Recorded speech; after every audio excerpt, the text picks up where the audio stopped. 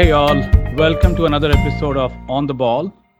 Stands for Best Advice and Life Lessons, a podcast show where I focus on extracting best advice and life lessons from world-class performers and leaders from various fields by deconstructing and teasing out their routines, success habits, tactics, techniques, hacks, tricks, secrets, and best advice or life lesson that they have ever received so that you can use and apply to your own life and work. I'm more interested in learning about things my guests have never said or shared before. So today, I'm thrilled to have Jeff Teeper on the show. Jeff needs no introductions, but I would like to share a few things about him, the multifaceted leader that he is. You don't want to miss this episode at all. So Jeff is currently the CVP of Microsoft Teams, SharePoint, and OneDrive at Microsoft. Having started at Microsoft as a developer evangelist more than 25 years ago, and he is still inspired by that singular principle of empowering others with Microsoft platform. Jeff is a multifaceted leader. I've known him for a while. He's known as the founder of SharePoint, first released some 19 years ago, with hundreds of millions of users and billions in terms of revenues. He writes and records music as hobby, plays the guitar, and his role model is Walt Disney. So in his current role, Jeff leads the product and engineering teams for Microsoft 365, including Microsoft Teams, OneDrive, and SharePoint that empower more than 1 billion people around the world to collaborate at work, home, and school. Today, we also have a guest on the show, Aniket Naravanikar, as part of the Microsoft Giving campaign that supports our employees' passion for giving. Each October, a fun and spirited employee giving campaign, a tradition since 1983, makes a significant annual impact in addition to generous giving year-round. Welcome to the show, Jeff and Aniket. Let's play ball. Thanks, Srini. Hey, Aniket. It's great to be here with you both. Hey, Srini, thank you so much. I'm stoked to be part of this episode with both of you. Great to have you all. Thank you. Hey, there is so much to talk about, Jeff. Let's jump right in. First of all, as you stepped in as the leader for Microsoft Teams, and during that time of the pandemic hit, right, the whole world went online. Since then, Teams has seen phenomenal growth in terms of customer adoption, rate of innovation, and how it's literally changed the way people communicate and organizations collaborate and learn. And just recently, Teams was recognized as the leader in UCaaS and Meeting Solutions Magic Quadrant by Gartner. Congratulations on that, Jeff. Give me your perspective of this. How has the journey been so far? And what surprised you the most about the product, our customers, the education and learning field, etc.? Yeah, well, I've been at Microsoft for over 25 years, and I've seen a lot of sea changes in technology, the rise of the web, mobile, cloud, and the rapid pace of innovation and customer adoption and competition in the industry, but nothing remotely close to what we all experienced in the last year in terms of compression of all this change. And so really, I start with, it's been a privilege to be part of the Teams organization that you and Aniket and many, many others have done a great job building the product, building the customer and partner relationships so that we could be a part of such amazing growth. And as you know, the growth of Teams was already unprecedented in the history of Microsoft. It was the fastest growing business software we'd ever done, even in pre-COVID. So the organization was tuned for growth, but nothing like what we saw. And so there's, on the one hand, it's a privilege, but on the other hand, as a leader, you can't sit around and say, wow, I'm so lucky to be here. Isn't this great?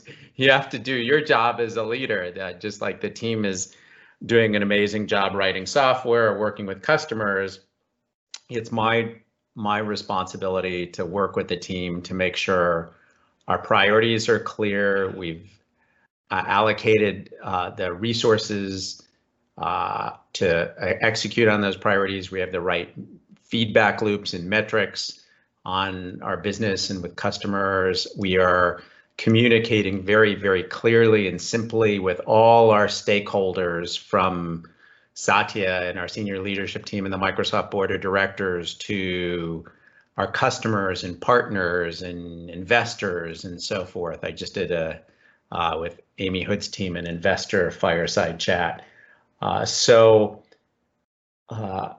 I was ready when Brian McDonald, who did an amazing job founding Teams and leading it through its growth, when he retired, I was very, Shah and Satya Nadella asked me to take on this role, but we were all very clear that this is a very important product for our customers and for Microsoft.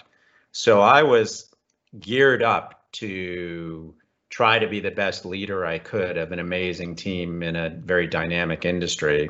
And so when the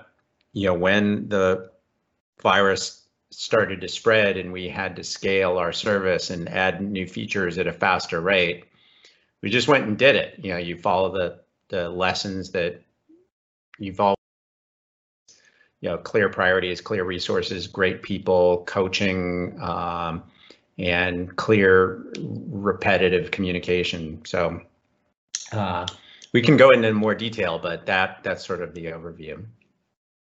Got it, Jeff. I think that was really an awesome growth from where we were to where we are within 3 years. And, Teams is pretty fortunate to have you as a leader in terms of the next stage of the growth. Aniket, do you have any questions on this topic as well? I do. Thanks, Srini. So, Jeff, COVID-19 has changed the way people communicate, both at work and in their personal lives. So I'm curious, how do you see communication platforms evolving, and what do you think are the next big challenges, right, for Teams and just communication services ecosystem in general? Yeah. One thing, especially when you have a very general purpose product like Teams, you recognize, talking to customers, that people's communications needs vary a lot. A teacher trying to run a class with 30 fifth graders is different than a doctor trying to have a very life-critical consultation with a patient in a one-on-one conversation. Somebody who's pitching an investor community is very different than, say, a brainstorming session with a set of peers coming up with a new product design. And so what we've, and it was part of the soul of Teams, is that, and very much the soul of Microsoft, to have flexible communication software that can span the spectrum from ad hoc calls and chats to more long-lived conversations to meetings. And even within each of those, that, again, there's a difference between a meeting that's sort of one-on-one versus informal brainstorming versus formal presentations.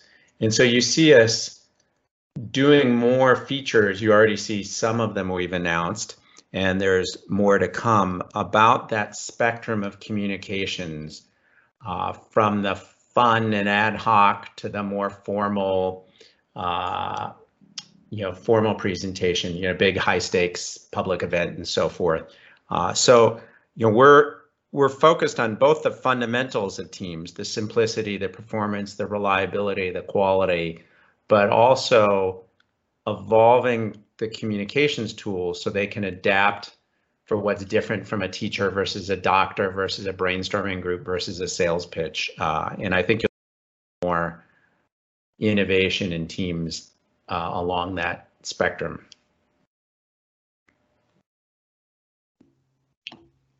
Got it. Thanks, Jeff. Yeah, Jeff, your career path is pretty unique in the sense that you have one company on your resume, and that is Microsoft. I've seen very few resumes like that. Tell me about that. How did you get started? Yeah. And what do you love about the company, and how do you stay inspired after 25 years?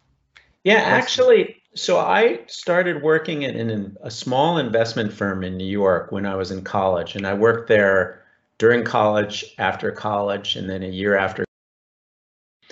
And so I was there for about 5 years doing software development for this investment firm, ultimately leading a couple of developers, and even I had a salesperson working for me because we were selling, our software for portfolio analytics. And so I was in a great situation. My wife was a native New Yorker and her family was there. And it just, I thought software was the thing that was going to change the world and Microsoft was going to be the center of gravity of it. And so when my wife, my fiance, then wife, and I came back from our honeymoon, literally the Sunday after we got back, I applied for a job at Microsoft, and the New York Times want ads. That's how you did it back then. There was no LinkedIn, Indeed, Monster, et cetera. Because I thought Microsoft was going to change the world. And so I joined Microsoft in 1992, took this big risk to, in fact, my parents called up my wife and said he shouldn't leave this really great job in New York with this great company to go to risky Microsoft. And my wife said he's going to do what he's going to do. And she, of course, came with me, and she got a job at Microsoft too. And then, there's been a couple other times in my career at Microsoft where I pivoted a little bit. And so people know the part where I've been working on the same thing in the same collaborative space for 20 years. But in the first, 5 to 8 years of my career at Microsoft, there was a couple of reboots where I took some risks. And so, I think the thing to take away from my experience is don't go stick on something for 20 years if it's not the thing that's clicking for you or you need some new experiences. I actually took a few risks pretty early on in the first 10, 12 years of my career. I see. That's fascinating. And was there a turning point in your career, Jeff? I mean, besides that big one when you moved lock, stock, and barrel from New York around 1992, was that a turning point? Is there another turning point? Yeah. What did you learn from that? Yeah, so two to go through. Actually, I'll do three. One was I started as a developer evangelist in Microsoft because I wasn't sure what I was going to go do. And so much like your team, Srini, I was out, talking to customers and partners, and it was my job to help them write better code for then new Win32, Windows NT, OLE2, and so and then that led to a job where I helped the Visual Basic team launch Visual Basic 2, which was the version of Visual Basic that had data access. It's fun to think about what Visual Basic was like without data access in Visual Basic 1. But anyway, yeah. And that grew into, I wound up being a director of marketing. And just like when I was in New York, I sort of found this, this is a good job, but it's not what I want to do. And so I went and interviewed for a couple of jobs in Microsoft and said, hey, I'm a director of marketing. I want to get back to software. I was a developer before. I'd love to have a GPM or director of GPM job. And I kind of got laughed at by some people I really respected. And they said, well, if you want to do this, go ahead, but you're going to have to start over and learn how to do the work in the engineering teams at Microsoft. And a number of my colleagues said, that's crazy, don't take a step back. But I did. So I went from managing 30 people as a director of evangelism and marketing to being an individual contributor PM I took the hardest problem that the team had, which was security and directory work in the internet services group, so that I could prove my mettle on security protocols and directory protocols. We built a LDAP server, if you remember back in the early days of the internet. Yeah. And then, I pitched that we take some of the software and we create a product out of it for other customers, and it became a product called Site Server. There was a few other people who worked on that. There was a guy named Satya Nadella that worked on the commerce part of it. There was a guy named Terry Myerson, whose company we bought that did the analytics part. And Site Server was a terrible product. So reboot number 2 came from at Microsoft was we canceled Site Server, and nobody fired me for this failure of a product. They said, okay, what do you want to do next? And I said, man, it's so obvious. Bring web intranet experiences together with document management and search. And we created this group that we called PKM, Publishing and Knowledge Management, that was going to build a web-based document management system that we connected to Office so you could make a website and save your documents to it. And it was so obvious. I remember at the time thinking, how did I get lucky enough that the company hadn't done this before? It's the most obvious opportunity in the world for Microsoft. And so out of the ashes of Site Server, we created this thing in PKM called Tahoe that became SharePoint. And it was not an overnight success. We had to work very hard at it. And then it became a success. And then we launched the cloud version, which was, as well, years and years of work. Yeah. And then sort of the last pivot for me was in 2014. I've been on this Office 365 SharePoint for a while. I needed sort of a fresh perspective. And I was even thinking about leaving the company and doing a startup. And Satya had just become CEO, and they suggested I come run corporate strategy. And I said, okay, I'll do it for a year. So I went to work for Amy Hood, our CFO, and we worked on some acquisitions. Some we did, some we didn't do. Many, were really successful. And I learned a ton watching Satya and Amy and others. But 9 months into the 12-month assignment, I went to Satya and I was still staying in touch with Rajesh and saying, other people can do this. I cannot give up other people advice for a living. I have to build. And so Satya said, don't worry about it. And then I got this mail from him that said, SharePoint needs you back. Come into my office tomorrow morning. And I talked to him and said, should you really go home again? Should you do the same thing twice? Is that really growth? And he said, well, what do you think? And I said, oh boy, we are just getting started. We could really remake the runtime of SharePoint using some modern open source JavaScript technology. We could power the experience with some more AI. We could connect it to more communications tools. Go, go, go. So, sort of the third time. And then he and Rajesh asked me to run Office PM and design for a while. And then in December this year, they asked me to run Teams. So yeah, there was, it's not as simple and linear as it looked, even though you look at the resume and say, wow, you've been doing this for 20 years. Like, didn't you ever think about doing anything new? There was actually 3 or 4 pretty pivotal points in my life where I did think about doing something new, and ultimately did most of the time. That is so fascinating, Jeff. I mean, you answered a couple of different questions that I had in there in anticipation. Like, I was going to ask you about SharePoint. How did that happen? So thanks for answering that. And that's pretty fascinating. I think your journey from Site Server, PKM, SharePoint, what became SharePoint, and also, the turning points. You had 3 different turning points in your career. So Jeff, I think one question that I was always curious about when I talk to leaders, I'm sure everybody has tough challenges that they overcome, many tough challenges, like you said, over the course of many years. It's non-linear, right? Your career path. If you were to reflect back and think about 1 or 2 toughest, the hardest challenges that you faced, what would they be and how did you overcome? What made it so hard?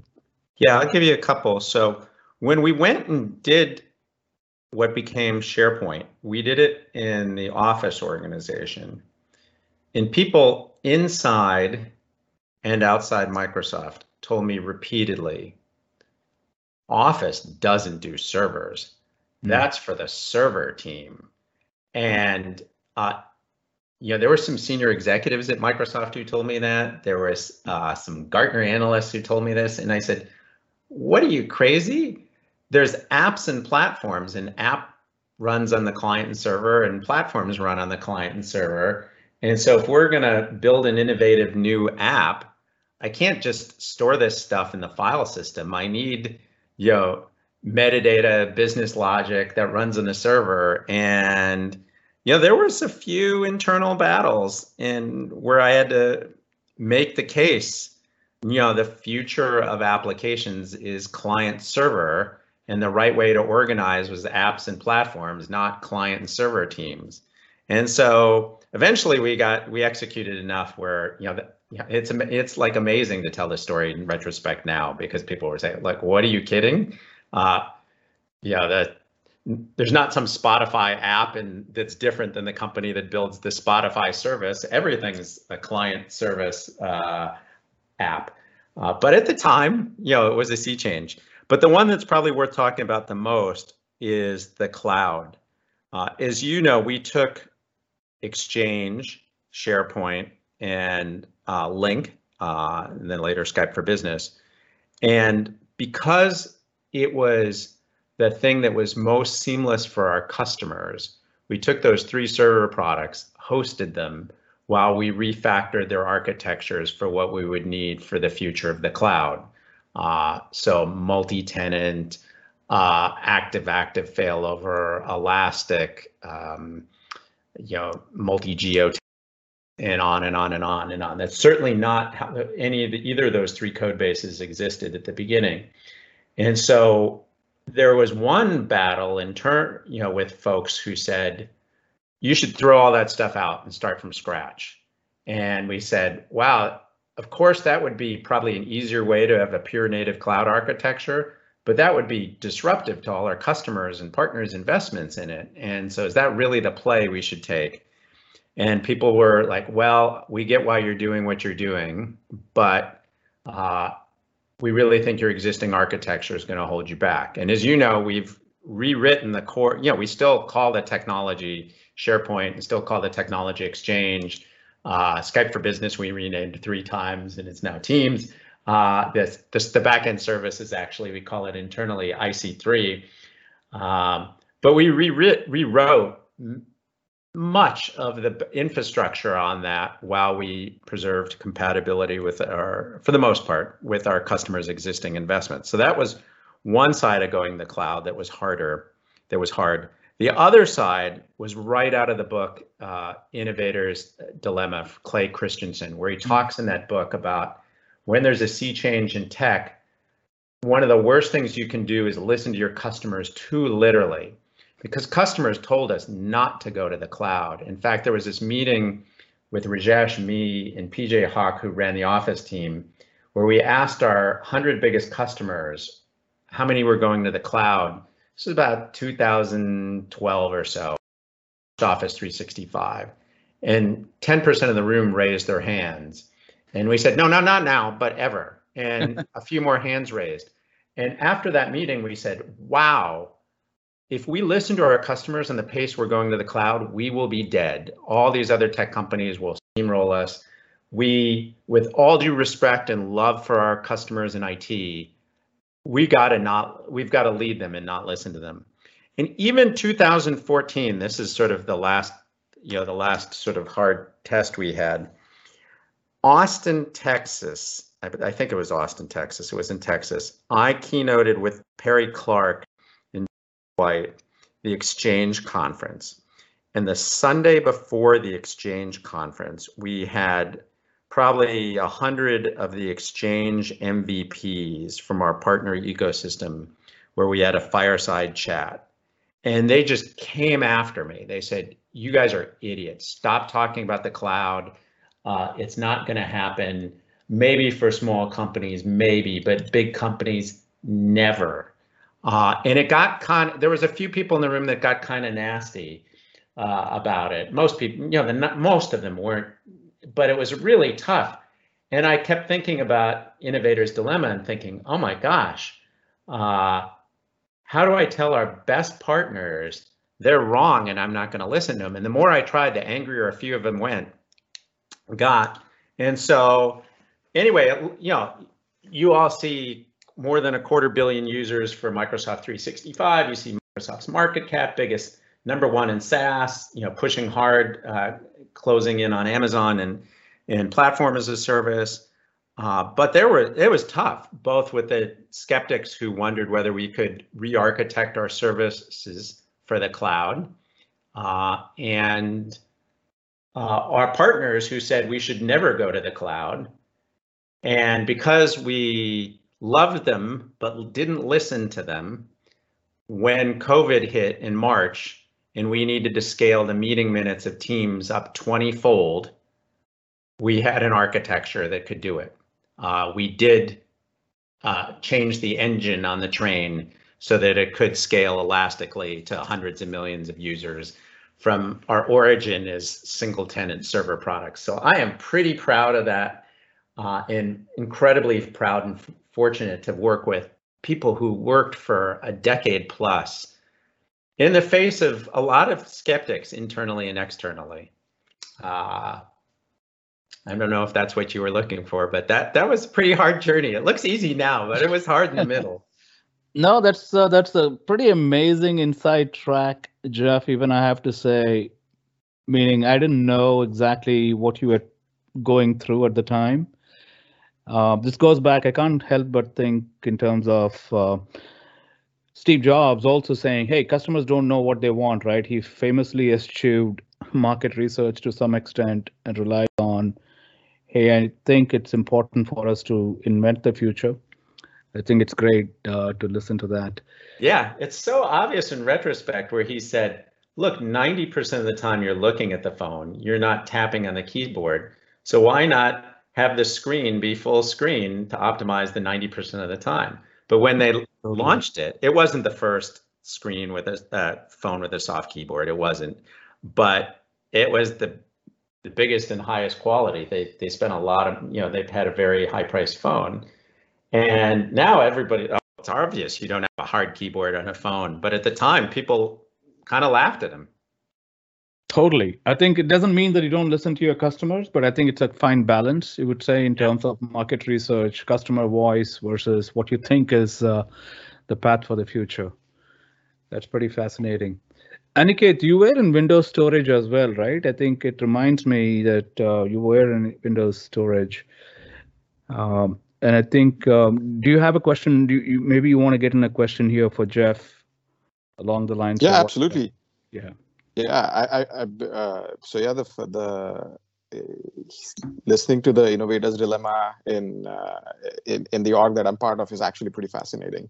So something that is also fascinating to me is about leaders, in addition to things that they do, is things that they do less of, which allows them to focus more on important things. So Jeff, the question that I have for you is like, what are some of the things that you do less of, and how has that affected your professional and personal life? Yeah, that's a good question. It's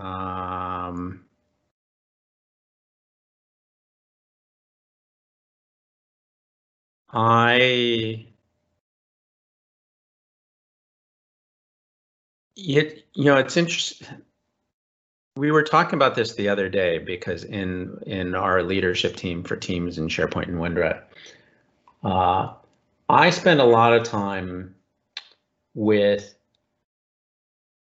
our team, what's going on with customers and technologies, brainstorming and ultimately deciding together what we're going to go build.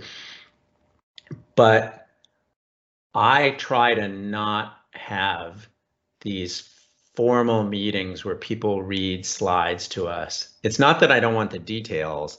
It's just I can read a slide deck with an overview of something 9 times out of 10 dramatically faster than it can be presented, because we're all taught as presenters when you've got to be slow and clear and detailed to make sure you don't lose your audience, which is great when that's your only option.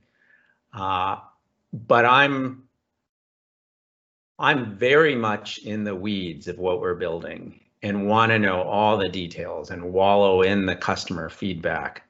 But if I can read it in 5 minutes, that's way better than somebody taking an hour to walk me through it. So I've always done this, but it's gotten more of a more important to me now that we're all in these remote meetings 8-10 hours in a row is hard, where I'll say to the team, look, I would love to meet with you guys. I'd love to talk about people's growth, their careers.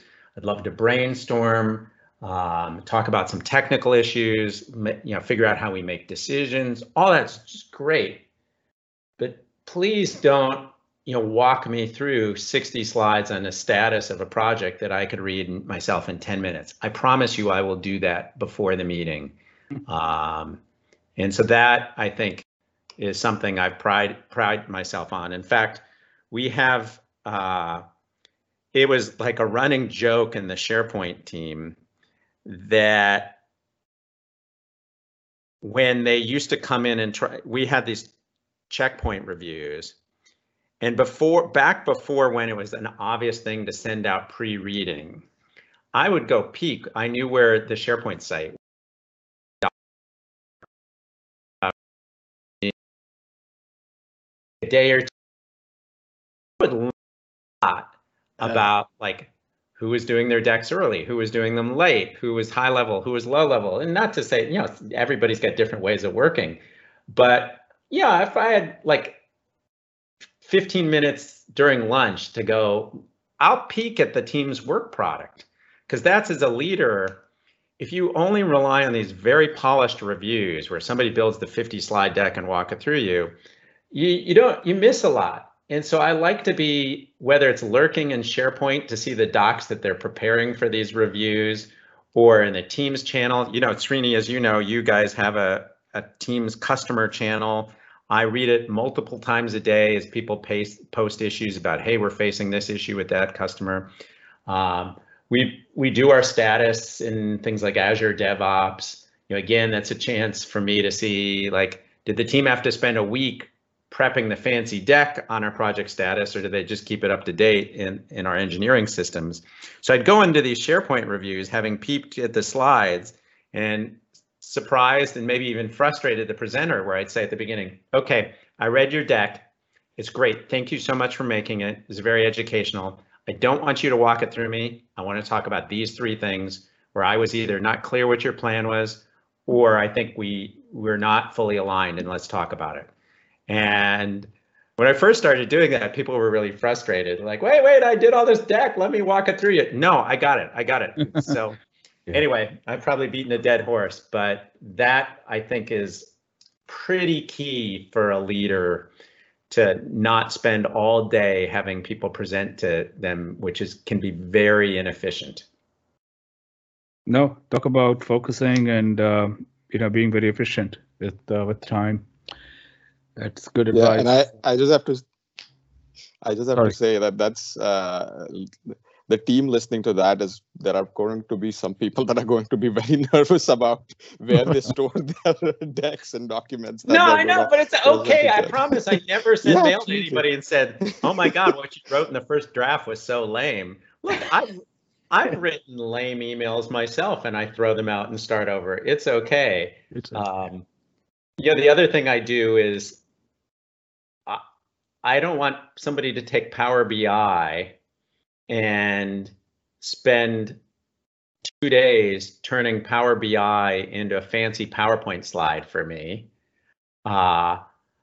So whenever I see some new view of data, when somebody presents it to me, and Serena, you've probably seen this, yeah. I'll say, what's the link to the Power BI? And they say, oh no, like it's off to the side, and like we massage the data. It's like no, if you're giving me an answer like that, that's a symptom of bad hygiene. I want to look at the same exact data that you're looking at. And when we come into these meetings, we can talk about the insights from the data or what we're going to do about it. But don't tell me I can't see all the dashboards for everything we're doing and draw my own conclusions or ask questions from the data. Don't be so buttoned down and protective. That's awesome. Yeah, I know you said that during meetings as well, Jeff. I think that's good advice. And anyone who's listening to this podcast after, hey, that's a great advice from Jeff. I think it's important to how do we maximize time. Hey, Most Jeff. of my browser favorites are links to either Power BI dashboards or equivalent things, or links to the things that monitor. We use a different system, not Power BI. Something called Jarvis. You guys are familiar with Jarvis. Yep. To see what the service is. So if I want to, at a moment's notice, see how hot our CPUs are running in our France data center, I can go do that. I don't have to ask anybody's advice or permission or help. I can just go look. No, that's so obvious, Jeff. Still, I think some get into the old habit of trying to slap a Power BI onto a slide, which is 2 days old. Yeah. Doesn't make sense at all. Hey, Jeff, switching gears. Yeah. The one thing that I'm always interested in learning, and I'm sure most people would do as well, in terms of the rituals and habits of leaders, right? Let's talk a little bit about your morning rituals and what does your typical day look like? What does your first 60 to 90 minutes look like? What's your boot up sequence, if you will? Yeah. So I should be really accurate. Most mornings I'll wake up, and on my way to shaving and brushing my teeth, I will look at Teams, look at Outlook, and look at Twitter, and see if there's anything where the world's on fire, or if there's anything fun to celebrate. But I'll spend no more than like 5 minutes doing that.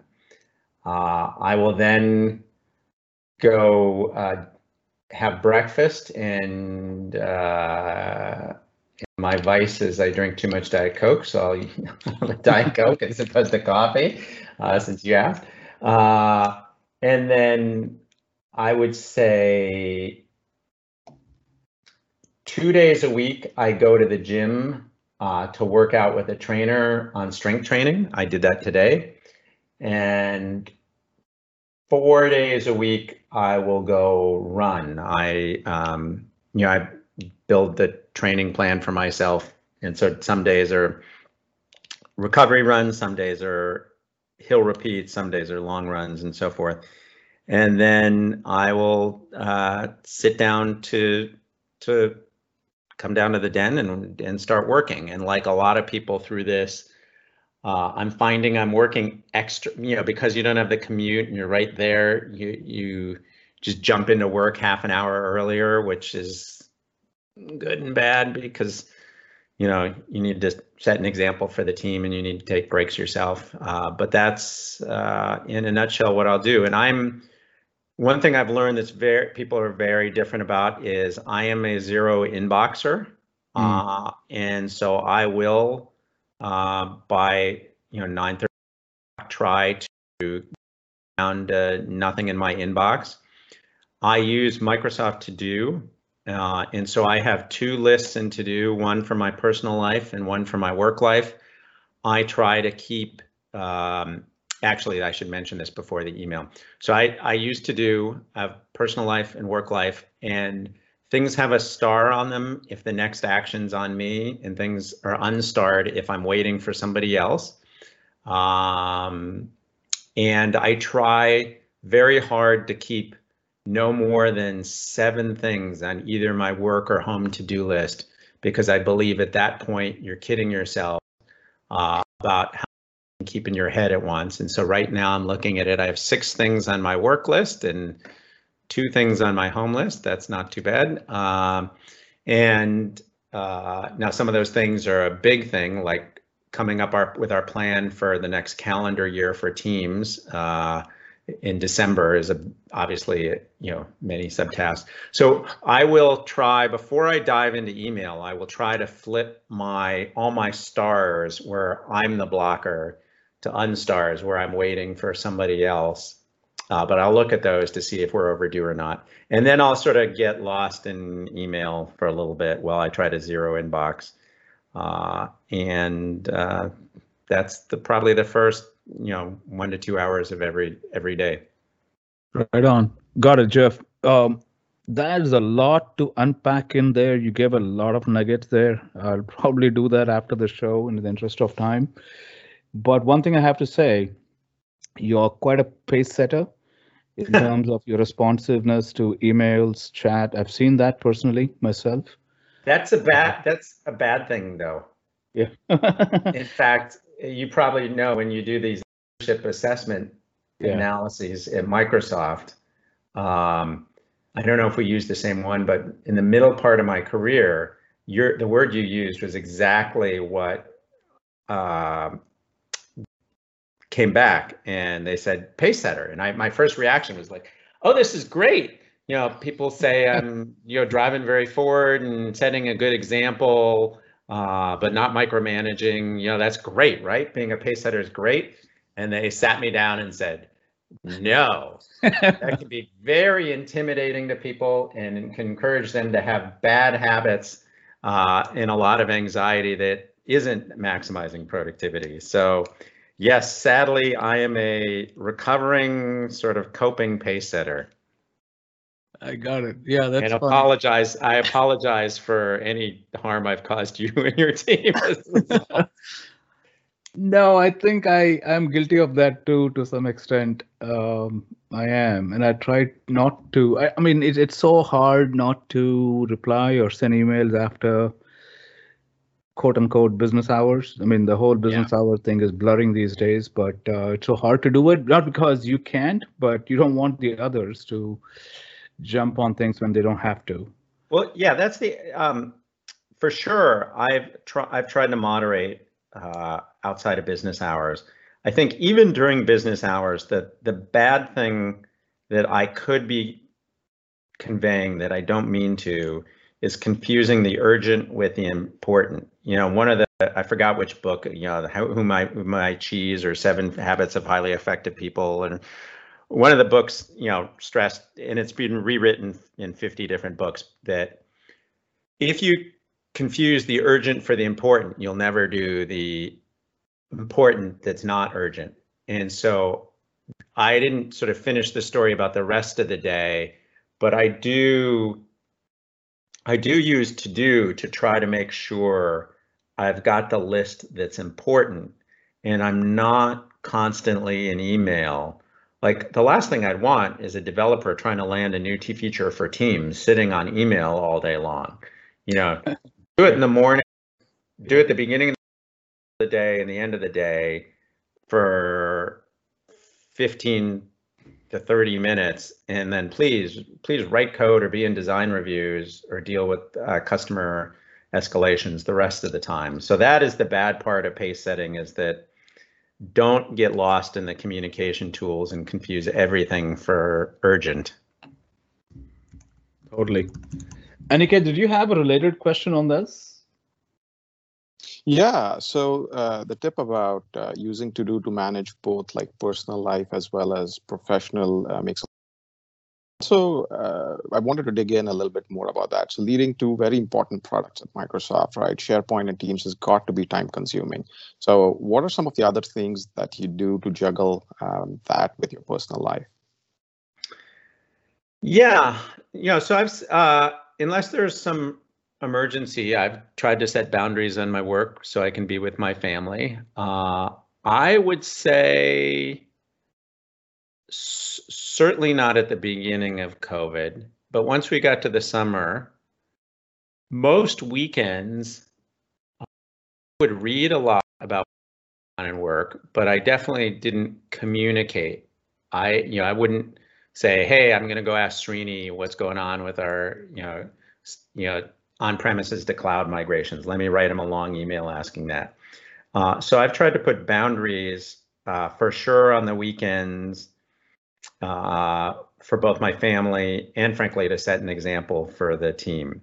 I've also tried to take vacations. In fact, one of the last posts I did in the announcements channel for the Teams team was to remind everybody, please take a vacation. And we're not scheduling meetings for the most part this week. And I was very public when I took some vacation time this summer with my family, both to set an example and and to obviously take the vacation, which was fun with my family. A former president of Office, Jeff Rakes, once gave me a great insight about work-life balance, that a company like Microsoft will hire people who are pace setters, who are very driven and self-directed, but then not regulate them. And so what we need for them to do is to have interests in their personal life. And so besides my family, I play guitar and music, and I run, because if we've all seen it, if you don't have something compelling that you really love to do, it could be riding a bike or reading books or hiking with friends or painting or cooking. It's so easy to sit there and say, should I read what's on the internet? I might as well just go back to work, and eventually you've burned yourself out. And so I still follow this Jeff Rakes advice, which is find things outside work that you're passionate about, because if you're just lukewarm about them, work will suck you back in. There's always more work to do. Yep. Always, always, always. And you just got to create some boundaries and things you're excited about outside work. That is terrific Absolutely. advice, Thank Jeff. you. That's great advice. Talking of which, Jeff Rakes, you just mentioned Jeff Rakes, Jeff. Who were your role models or mentors while growing up? And do you have any now that have been most influential to you throughout your career at Microsoft or otherwise? Yeah, I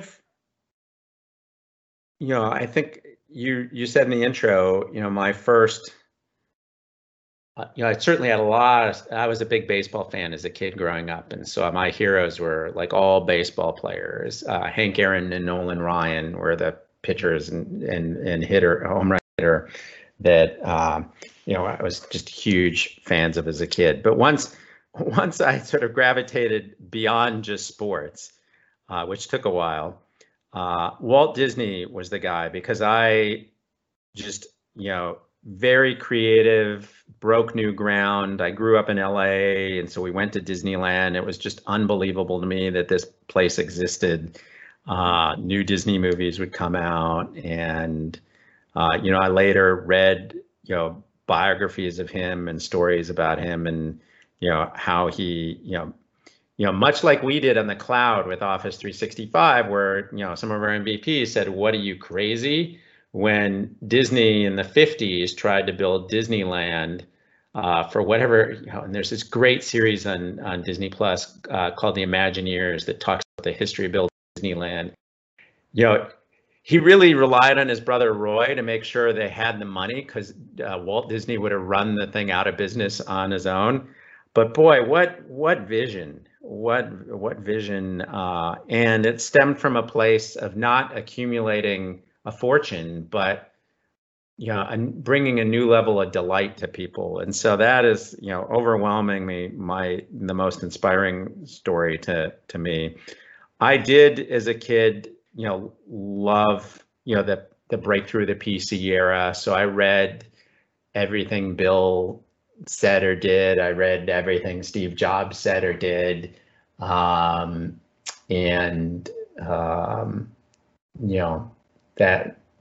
That's been inspiring. And so I still think about, if you ask me, like, who do you go back to? I do think, like, what would Walt Disney do? What's the equivalent of a Walt Disney move right now, where you're doing something new to delight your customers that nobody else has done with some cool tech? Got it. No, Walt Disney was fascinating. In fact, my favorite book on that is Walt Disney by Neil Gabler. I think it's a 500 pages book on him, and I just love it. And he's one of my role models too. Jeff, thanks for sharing that. Switching gears, talking about books. Jeff, what was the last book you read or you would read? Obviously nonfiction. Are there any particular books that you gift often to other people that can learn from or can you put on our bookshelves? So there are a couple questions there. The last couple I read, the one I'm reading now for my book club that's I finished recently is very in the moment of called The Great Influenza. It's a story about the flu in 1918, 19 that spread around. And the most fascinating part about that book is not just how we have deja vu of science and politics and tragedy and economics and so forth. It was predating that, where the state of medicine in the US was kind of a joke in the late 1800s, that you had to go to Germany to learn real medicine to be a real doctor. And there was this part in there about how Johns Hopkins University was founded and really was the first hardcore science, experimentation, research-based university. The other schools like Harvard, Yale, Pennsylvania, et cetera, copied them. And so this whole story about how the US went from backwater to state-of-the-art in science that was accelerated by the Great Influenza, that later led to, us, so many scientific discoveries, vaccines, DNA, et cetera. So that was pretty exciting. That was a good book. But the one that I really would recommend to people that's pretty dry was the one I read before that, called The Year 1000. And it talks about what was referred to when I went to school in the US as the Dark Ages. You skipped over that period because clearly there was, the ancient civilizations, Mesopotamia and Egypt, and then you got to the Enlightenment Renaissance of Europe, and then you spent time on US history, but you sort of skipped this part around the year 1000 because, nothing was going on. And it couldn't be more far from the truth. And if you read about India, China, the Middle East, Africa, the South American and Central American societies, all sorts of stuff going on, fascinating, science, religion, education, commerce, all dimensions of things. And it's just a reminder that be a little skeptic about a overly simplified view of history, because I think a lot of people know the Islamic, Arabic cultures, picked up math and science from the Greeks and drove it forward, and it was later the Europeans who woke up to that. Instead, we in the U.S. we spent all our time focusing about and all other European scientists, which is great. They all did amazing work. But if it hadn't been for the Islamic societies that had bridged the ancient world to that, we wouldn't have any of that knowledge. And so it was, just a fascinating read for all these societies. There was one part about how the head of the Ukrainian empire had to pick between Christianity, Judaism, and Islam to which religion they were going to run their empire on. And it was sort of, how he made as much of a political as a religious calculation when he said, well, most of my neighbors are Christians, so I think that's what the safest thing is to do. We're going to be Christian. And so just this interplay between commerce and politics and religion and science, and I find very fascinating. One book that's along these lines that I would, people have probably read already, but that's great to go back to is Guns, Germs, and Steel, that has a whole riff on, why things prospered in Europe later on, in part because there was just more domesticatable animals in Europe. You didn't get the luck of the draw in South America. All these animals that are more than a human being powered. And so These sort of big sweeping history books are, I find, fun. Obviously, that can be a little dry if that's all you read. No, thanks for that. I have not read The Year 1000. I did read The Guns, Germs, and Steel by Jared Diamond. That's a fascinating book indeed. I will go look for this particular book. Talking about religion and the thing that you mentioned about Ukraine, that's pretty fascinating. The one piece of tidbit or interesting tidbit is, I didn't know until I was reading another book. Iran, the modern day Iran, was not an Islamic country at all way back when. Yeah. That was fascinating. I could not believe that. And that's amazing. So Jeff, switching gears, I know we are at time. Maybe there is time for one or two questions. Are you okay with that? Yeah, we can do, I'll be quicker on my answers. Yeah, sure. Just one quick question on books and things that you read.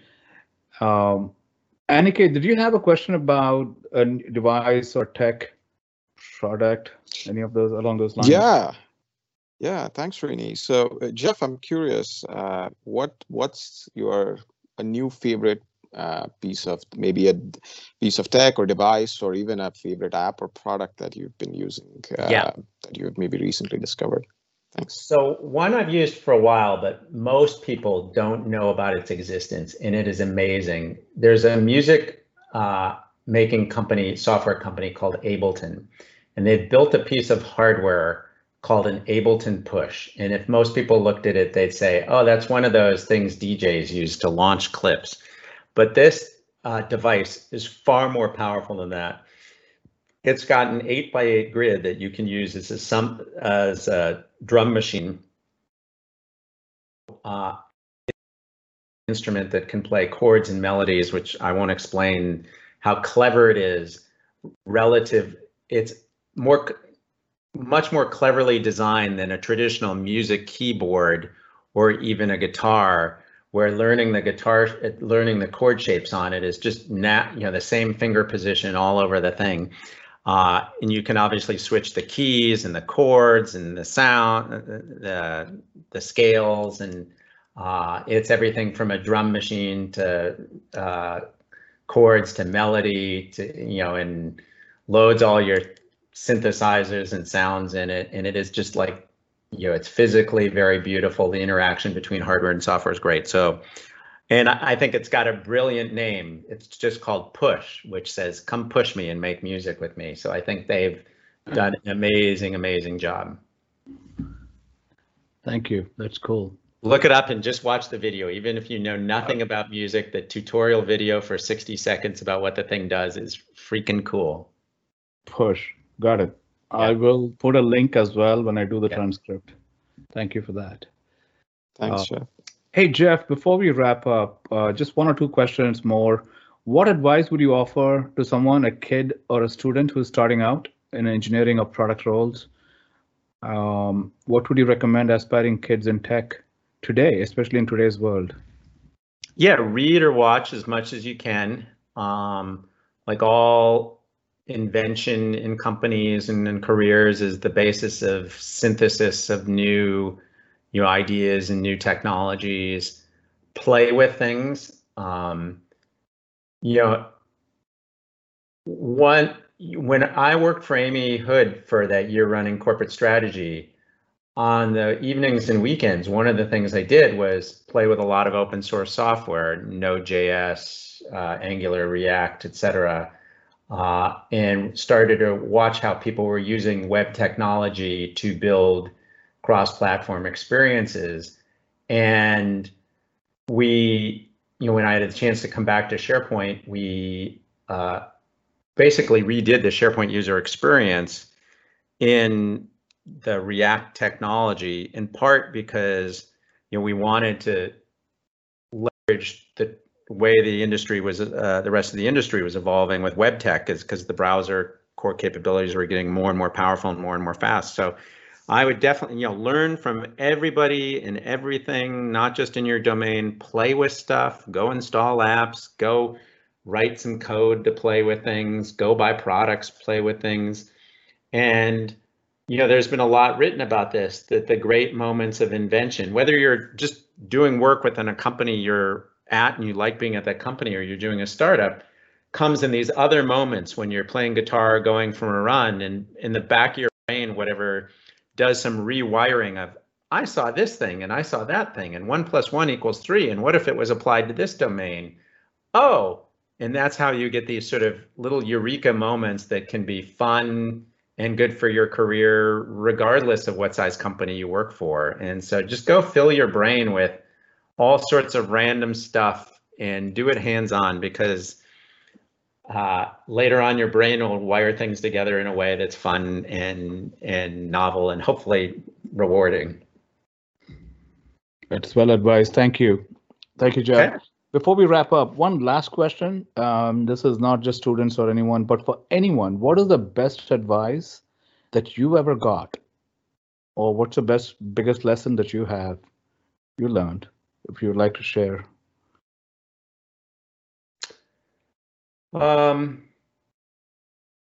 There's this African proverb that people quote about, if you want to go fast, go alone. If you want to go far, go together.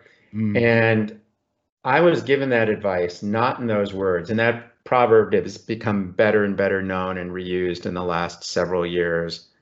But early in my career, I was, like a lot of people, introverted. And the reason I was attracted to math and computers was because it was a solitary activity. And in fact, one of the projects that was supposed to be a group project in college, in my computer science class, I did it all myself and told the other members of the team, hey, I'll just turn it in on all our behalf. And it was, it was a stupid thing to do, but I still think about it precisely because not only was it rude, it was short-sighted. Yes, maybe I could have avoided discussions about what we were going to build and how and coordinating it. But if you, going back to the synthesis example, if you synthesize different ideas from different people and you make it safe for everybody to contribute and inspire people, it is hard to get everybody to work together. It is like, the more people you add, the more dynamics there are. It does take effort, but boy, is it rewarding. And that's kind of why I'm really excited to work on teams, because it is a product where we can bring people together and hopefully make a whole greater than the sum of the parts. So if you want to go fast, go alone. If you want to go far, go together. And hopefully you'll do it in together mode with Microsoft Teams. How about that for a plug to end it? That's awesome advice. Thank you, Jeff. Thank you. Okay. And, thanks, Srini. Yeah. Thanks, Aniket. Aniket, thank you for joining us today. Jeff. Yeah. Have a happy Thanksgiving if you celebrate. Amazing. Yeah. Okay. Thanks. Bye. Thank you all. Bye.